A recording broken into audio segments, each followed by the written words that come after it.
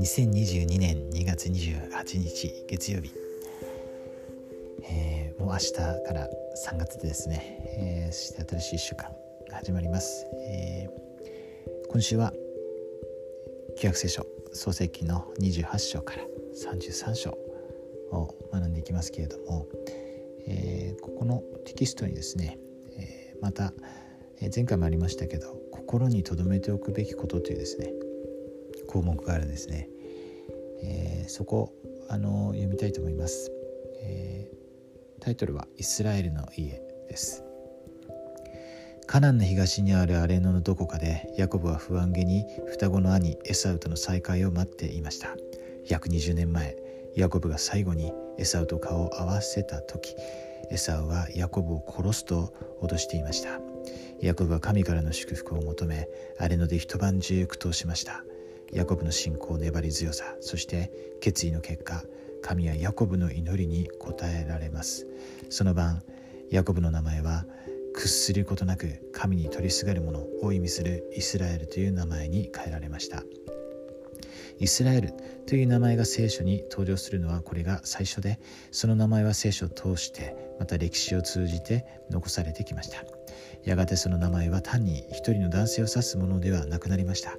イスラエルには12人の息子がおり、その子孫はイスラエルの家、イスラエルの部族、イスラエルの子ら、あるいはイスラエル人という総称で知られるようになります。イスラエルの子らは歴史を通じて自らがイスラエルの12部族の一つに属しているという事実に大きな意味を持たせてきました。彼らの血統は自分がどのような制約を受けているかを示す重要な要素だったのです。使徒パウロは自分がベニヤミン族のものであると宣言しています。リハイは親中の藩を手に入れるために息子たちをエルサレムに送りましたが、その一つの理由は藩に自分の先祖の系図が載っていたからでした。リハイは自分がヨセフの子孫であることを発見しました。以後、長年にわたりリハイの子孫が自分たちとイスラエルの家とのつながりを理解することの重要性が明らかとなっていったのです。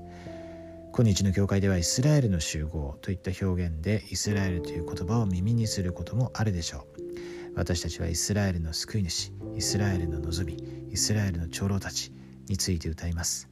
そのような時、私たちは古代のイスラエル王国あるいはイスラエルと呼ばれる現在の国家だけを指して話したり歌ったりしているのではありません。むしろ世界中の国々からイエス・キリストの教会に集められている人々について語っています。屈することなく神に取りすがり、熱心に神の祝福を求め、バプテスマにより主の制約の民となった人々のことを指しているのです。祝福の祝福では、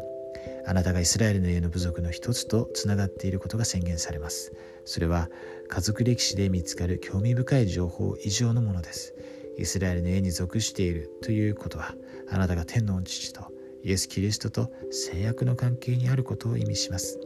あなたはアブラハムと同じように神の子供たちにとっての祝福のもといとなるよう意図されているのです。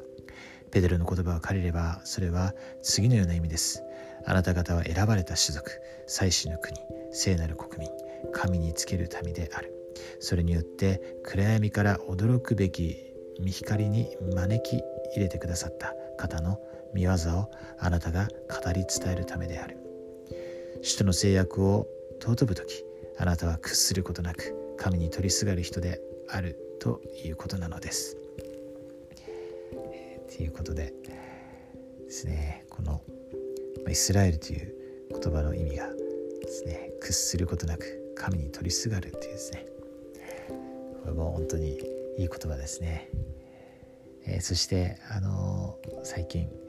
ネルソン大官長が教えられたようにですね、神に勝利をもたらすというですね、これはもう本当に素晴らしい定義ですよね。私たちイスラエルは、その文字通りのこの意味ですよね。本当にそれを成就する、必要があると思いますね。そして実際成就しています。ついにですね、このアブラハム、イサクときてこのヤコブのですね